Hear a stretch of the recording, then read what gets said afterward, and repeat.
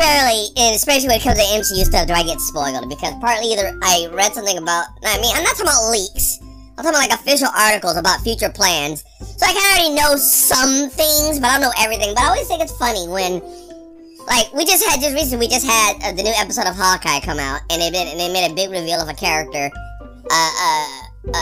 appearing on the show. The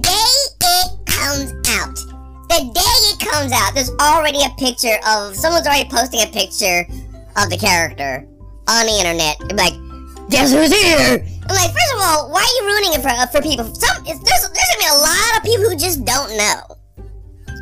So you putting it on there is doing what? Other than, like, messing up people's, like, time of trying to enjoy the show. You know what you are? You know what you're that guy. You're that person who, like, that you're at the barbecue, and someone's gonna eat a meal, and you're the one who's gotta tell everybody what's in it. You're not the one who made it, but you're the guy who comes and says, hey, you know what's in that barbecue sauce?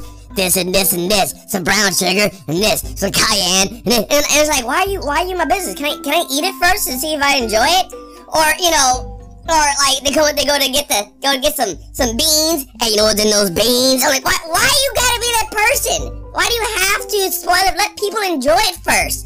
You know, if it's 6 months from now, that's different. Or a week, or like when the next episode comes out, that's different maybe. But the day of, like, literally barely, no one can enjoy it because you got people like you who just gotta be, you wanna be first at everything.